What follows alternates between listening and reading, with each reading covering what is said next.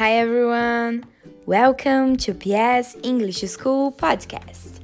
This is our first episode on class number 10 about vocabulary. So let's go. Listen and repeat the words. First topic: days of the week. Monday, segunda-feira. Tuesday, terça-feira. Wednesday, quarta-feira. Thursday, quinta-feira. Friday, sexta-feira.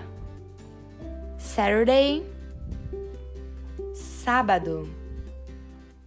Sunday, domingo.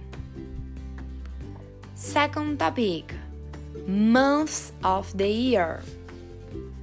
January, janeiro. February, fevereiro. March, março. April, abril. May, maio. June, junho. July, julho. August, agosto. September, setembro. October, outubro.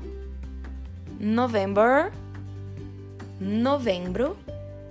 And December, dezembro.